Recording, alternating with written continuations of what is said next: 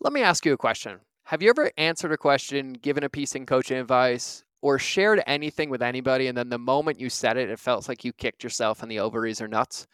Yeah. Yeah, that's today's podcast. A very short, to the point on how to handle, build a relationship with, eradicate, and get back to work through a fear of success, a fear of judgment, a fear of other people's opinions, or a fear of anything so that you can have the life and business of your dreams. And so I'm going to stop bumping my gums. I'm going to listen to this one again because it was coaching for myself. But either way, let's get into the episode. Are you ready to ethically scale your business? Good. Because this is the Mind of George podcast, where relationships beat algorithms and depth is the only direction when it comes to ethically scaling your business. Each Monday and Friday, I'll be the guy between your ears in the hoodie and pink shoes guiding you home, giving you the tools to extract, honor, and amplify your genius so you can be the light for your customers. Sound fabulous? Cool. Let's get into the episode. All right, everybody, welcome back to another episode of the Mind of George Show, and I'm going to get right into it today because I both feel uniquely qualified and completely unqualified to talk about today's topic, because today's topic came in via an Instagram message, and it is something that if I dove all the way to the root, if I got all the way to the bottom, if I got all the way deep down to where most of the resistance, most of the reactance, most of the struggles that I've faced as an entrepreneur came from this question. And the question is this: can you speak on the possibility that fear of success is real? I feel like I can't launch, and I know I should be at the top of my industry, but something holds me. I just don't know what it is. And my initial answer to this is something I've been working through again, but now fully understanding about myself, is the reason that I wasn't there and the reason that you were not there is, rather than building my own evidence and working my way to there, I was too busy looking how everybody else was there. And instead of building, I was building their vision. And I see this happen all the time. This happened to me all the time. The illusion trap, right? Like Mark Manson calls this in The Subtle Art of Not Giving a Fuck, the documentary. He talks about the hedonistic treadmill, right? Like there's never enough. But also understanding that the comparative game, there is never enough evidence that will ever give you what you're looking for. It will only ruminate you worse, make it worse, and make you feel more frustrated. And there was this big point in my life, and I've talked about this on the podcast, I'm going to bring it up again today, where I was convinced that I was afraid of failure, right? My whole childhood wound, people would leave me, living my life constantly feeling like I was let down, investing in friendships at a level that other people didn't invest back in, always wondering why. And I was like, I think I'm just afraid. Like, I'm just afraid of failure, so I won't do anything. But that's not actually true. When I look back, I tried everything. I kept going, but I always hit this one critical spot. And this is the spot that I found the fear of success hiding. And it was the spot where I looked at all of my actions, all of my momentum, and instead of measuring them against myself and the gain that I have covered from the book The Gap and the Gain with Dan Sullivan and Benjamin Hardy, I looked at the gap ahead of me. And instead of looking at my performance, I went and looked at everybody else's. I'm like, but they did this and they have this and they're at the top of my industry. And I did that for years. And I looked and I looked and I looked. And then it finally hit me. I was comparing apples to peaches. I was comparing apples to strawberries. I was comparing apples to fucking Brazil nuts. I was not being safe and fair to myself. And I was changing the rules of the game to make my evidence more. So I ruminated more and got stuck more because my answers were not out there. The reason that people are at the top of their industry and the reason that they are where you see that they are could be for a multitude of reasons. But let me just pull the veil off the curtain right now. Just because it looks a certain way doesn't mean it's fucking true. So be very, very careful about who you compare yourself and what you use for evidence to bring it into your life and into your business. I've talked about this on the podcast where you could either consume or create, right? And when you're consuming, you're building somebody else's vision. When you're creating, you're building your own. And it's fine to look. It's fine to look for inspiration. It's fine to look to imitate. It's fine to look to inspire or model or get creative ideas. But it's not okay to look when every single entrepreneur is an independent athlete. And even though we all play the same sport, it's like the Olympics. There's only one person competing.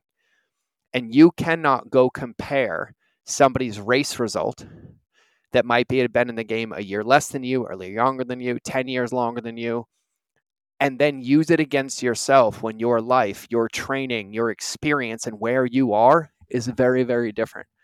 And I apologize. I live in Montana. I keep pulling my headset off. There's a spider in my headset. Hold on.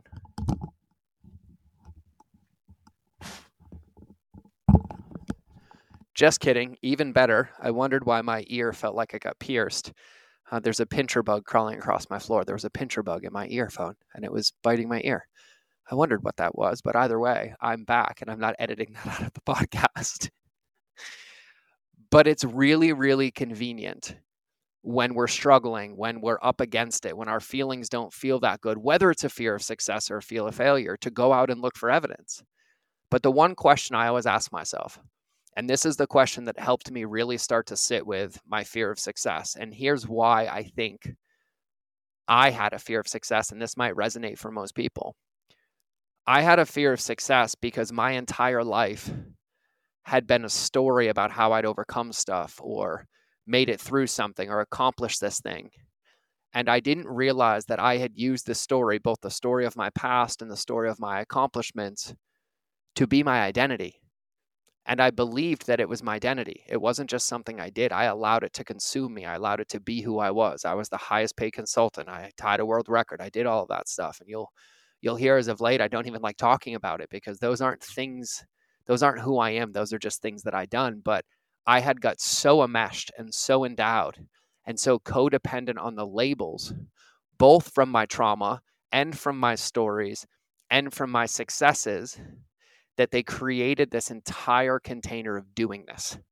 And I was just doing things, and it was never enough. There was no finish line because it wasn't truly embodied. And my fear of success came from I didn't have the confidence with myself to be in any room or to be in any situation without my highlight reel and just allow myself to be okay and just allow me to be enough and just allow what I have to share to be enough, even if it wasn't right or even if it wasn't the right answer. And so I painted this illusion of what it looked like. I painted illusions of my business partners. I painted illusion of people in the industry. I painted illusions of my friends, and I made them something they weren't. And I used that as evidence. And it was because I was afraid to write a new story. And every time I would get stuck, I'd be stuck up against something like, oh my God, there's this giant challenge and I'm in one right now. And my old default used to be to go out. Well, who can fix it? Who has the answers? Who can I call? Who can I cry to?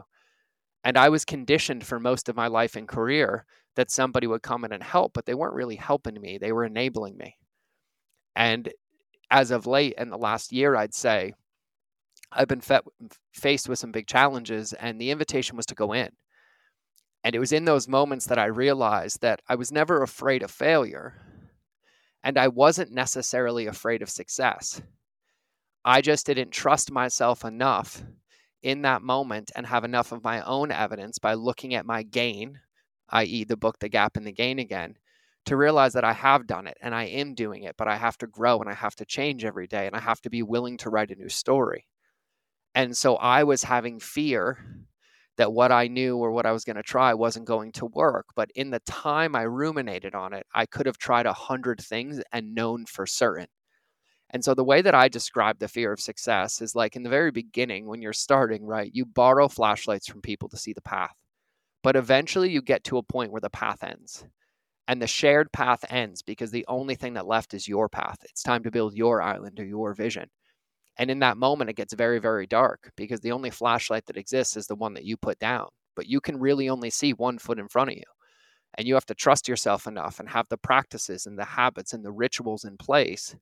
So instead of looking at everybody else and wondering why we're not at the top of our industry, why we're not at the top of our food chain, we feel that same way. And then we go build a brick to get closer to the top of our food chain, to get closer to the top of our industry.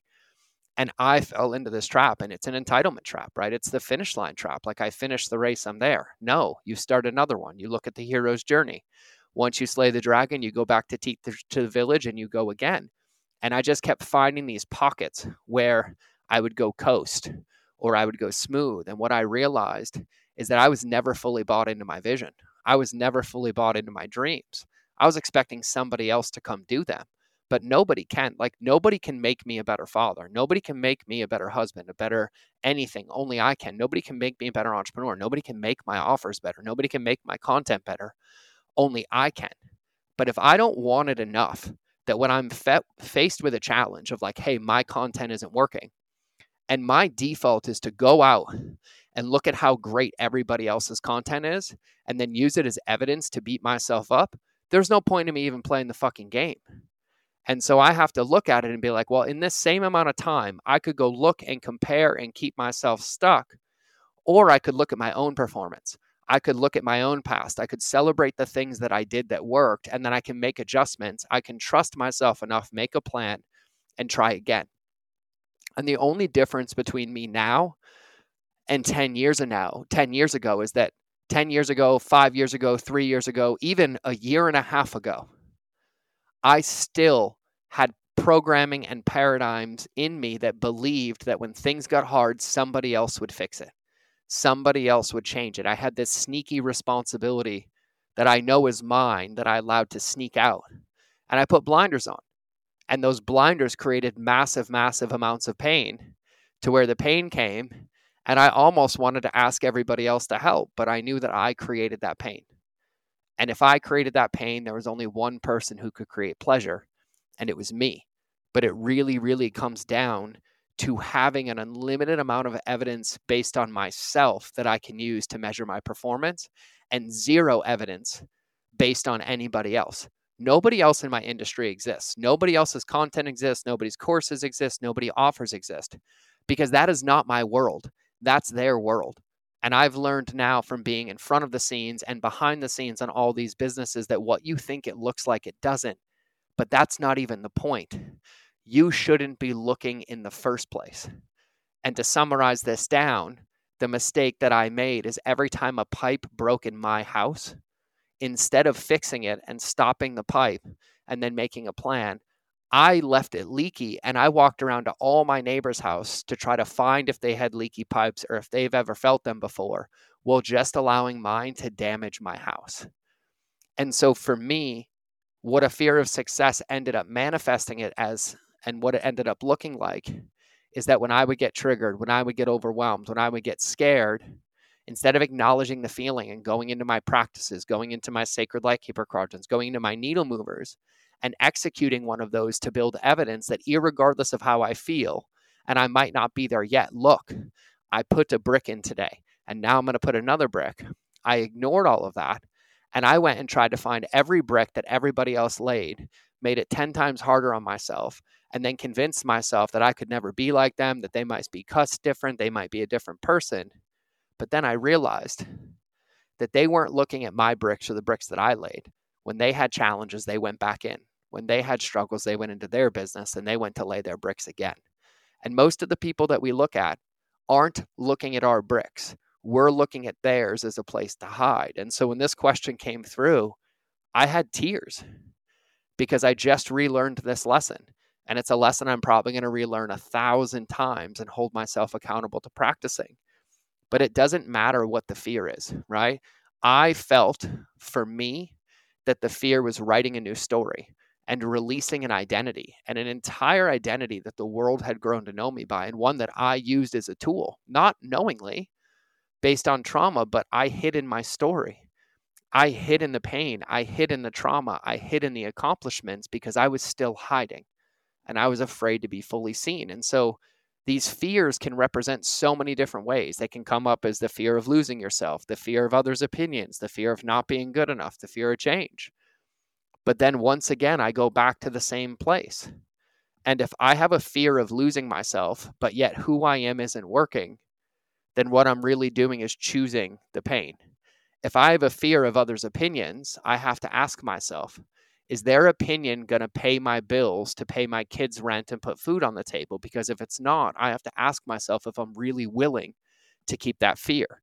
Is my fear really of not being good enough when the thing that would make me good enough is the thing I'm not doing because I'm comparing to everybody else? And then the fear of change. Well, if I'm here and things aren't working and I'm unhappy and I'm stressed, do I really have a fear of change? Or do I have a fear that without the story and without all of those feelings and all the intermixed pieces, that I just don't know what to do, or I'm just afraid I can't do it? But either way, it still comes back to us. And so here's the one question that I've been using in my meditations, with my clients, with my students, you name it. This is the question. If you find yourself in a point and you're like, oh my God, I feel like I should quit, I should go out of business because I'm not like everybody else in the top of my industry. Now, mind you, you can take this and apply it to anywhere. Why I shouldn't write that email, why I shouldn't record that video, why I can't find this answer. And you're sitting there thinking that you can't and thinking that you should be somewhere else. I want you to ask you this question. I want you to imagine that there is a jury of 12 of your peers and a judge. And you have to go in there and you have to state your case that you should go out of business because you can prevent this factual evidence that you're not successful, that you're not there, that you can't figure it out. And I have found when I ask that question, I can find zero evidence that would allow me to walk in and even consider opening my mouth in a courtroom, never mind pleading a case. And at some point, we have to get to the fact that this is a game. And it's a game that a lot of people play. And the ones that win are the ones that are committed to figuring it out. But it is a game. It's not who you are. It's just something that you're doing. But the secret to winning it is by knowing who you are at the deepest level. And the reason I hid is because I carried shame. And the shame wasn't from the world. The shame was made up. Oh, if I don't look a certain way, they'll think this. If I'm not the best, they'll think this. If I don't have the answer, they'll think this. If I don't charge that much, they'll think this. And I ended up creating a prison where I lived in everybody else's expectations that they never stated of myself. And the resistance and the fear and the pain that I was having was in relationship with something fake. It was completely fictional, made up in my brain, and it was the reason that I wasn't working. Because no one was going to come do my breath work. Nobody was going to come get my body in movement. Nobody was going to record these podcasts. Nobody was going to put the outlines in. Nobody was going to take the time to learn and change and adjust, and only I could. But I was hiding because I was scared. What I was scared of doesn't matter. Why I was scared doesn't matter. The only thing that matters is I realized I was scared, and then I put the practices and the things in place to hold me accountable. And so whether you have a fear of success, whether you have a fear of opinions, whether you have a fear of anything, at any moment that fear takes over the driver's seat and prevents your actions or influences your actions or influences your behaviors, you've already lost the game. And the reason we're so bullish, and you look at it, you look at morning routines, you look at people who are successful, it's not the fact that they have a morning routine. There's an increased correlated line based on the amount of time they spend alone and how well they know themselves. And I was too busy preaching, know yourself, than I was to actually know yourself. And once I started to know myself and started to be okay with myself, and I started to celebrate my wins and focus on my gain and not the gap ahead. And when things got hard, instead of going out, I went in and owned it and had a relationship with my feelings. Everything started to move. Everything starts to progress. But then that progress has to be protected, that consistency of those habits and of those containers, right? This is why I'm so bullish on the Sacred Lightkeeper quadrants or anything that you have in that matter. Because even on the down days, the days where you want to go to that Evans, where you want to go look and you want to go compare, the moment you start, you already have a behavior in place that's not going to allow you to. And that's where commitment comes in. This is your vision. This is your life. This is your world. And yes, you're not going to have all the answers and you're not going to have all the tools. But I will tell you this, you had enough answers and tools to get you to this point. And if you really go back and if you really reflect, you will find the fact that you've solved everything or done everything in a different way that you can still do right now, but you have to go do it. You have to do it. Nobody else is coming. We can support you. We can walk with you. But number one, stop comparing. Number two, who gives a fuck how long it takes? Everybody that's quote unquote an overnight success. Somebody called me an overnight success the other day and I just chuckled. And I was like, oh man, it's so fun to be 40. And for the first time in my life, feel like I get it. And people meet me now and they're like, oh, you make it look so easy. And I was like, it was 3 months ago. I was crying, snotting, and puking for 5 days in a row because I was so depressed and had so much anxiety. And then it was in that moment that I realized I'd won, at least in that moment, because I didn't have any interest in telling them how hard it was. I didn't have any interest in sharing about those stories. I just said, thank you. And I was like, I am here. And that's my lesson. My lesson is it gets to be easy. But every day I wake up, I have a choice. And I have 24 hours in that day to use to fill my bucket, to fill my kids' bucket, to fill my customers' buckets. And no one else is coming to fill them for me. No one else is coming to run the business. No one else is coming to dance with my emotions. No one else is coming to do my mindset work. No one else is coming to do my personal development work. It's just me. And at the end of the day, I was looking at everybody else because I was lying to myself in the mirror and I was believing my own bullshit. And the bullshit that I was telling myself is that I was doing what it took to be successful and then getting upset that I didn't have the results of everybody else. But when I took some time by myself and I did a moral inventory and looked in the mirror, I couldn't lie to myself anymore. And when I looked back, I saw that I wasn't upset at myself, that I wasn't guilty, I wasn't shameful, because I saw a path. And that path, when I sat with it long enough, made me realize all the areas where I was out of integrity, thinking that somebody was going to come save me. But the moment I tune into them, I could have all the success and all the happiness I wanted. And now every day it's about tuning into those things, but it's just based on us. And so I had notes in here. I didn't read any of them. I didn't talk about any of them. I didn't share any of them. But I hope, no, I don't hope.